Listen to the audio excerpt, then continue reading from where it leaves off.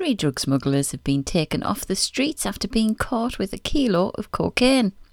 Todd Freeney and Keith Johnston were intercepted on the A1M in November 2020, where officers discovered the Class A drug in the boot of their Skoda Octavia.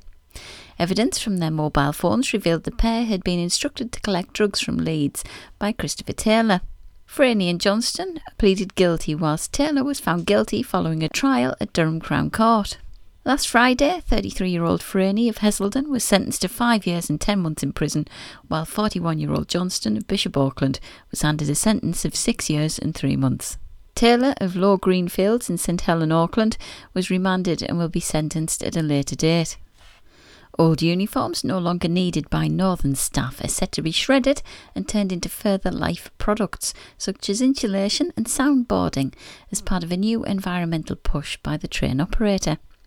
End-of-life uniform will be collected from depots and train crew centres on a regular basis before being shredded and used in one of 3 ways by their recycling partner Avena, a specialist in brand security through processes including textile shredding, clothing destruction and textile recycling.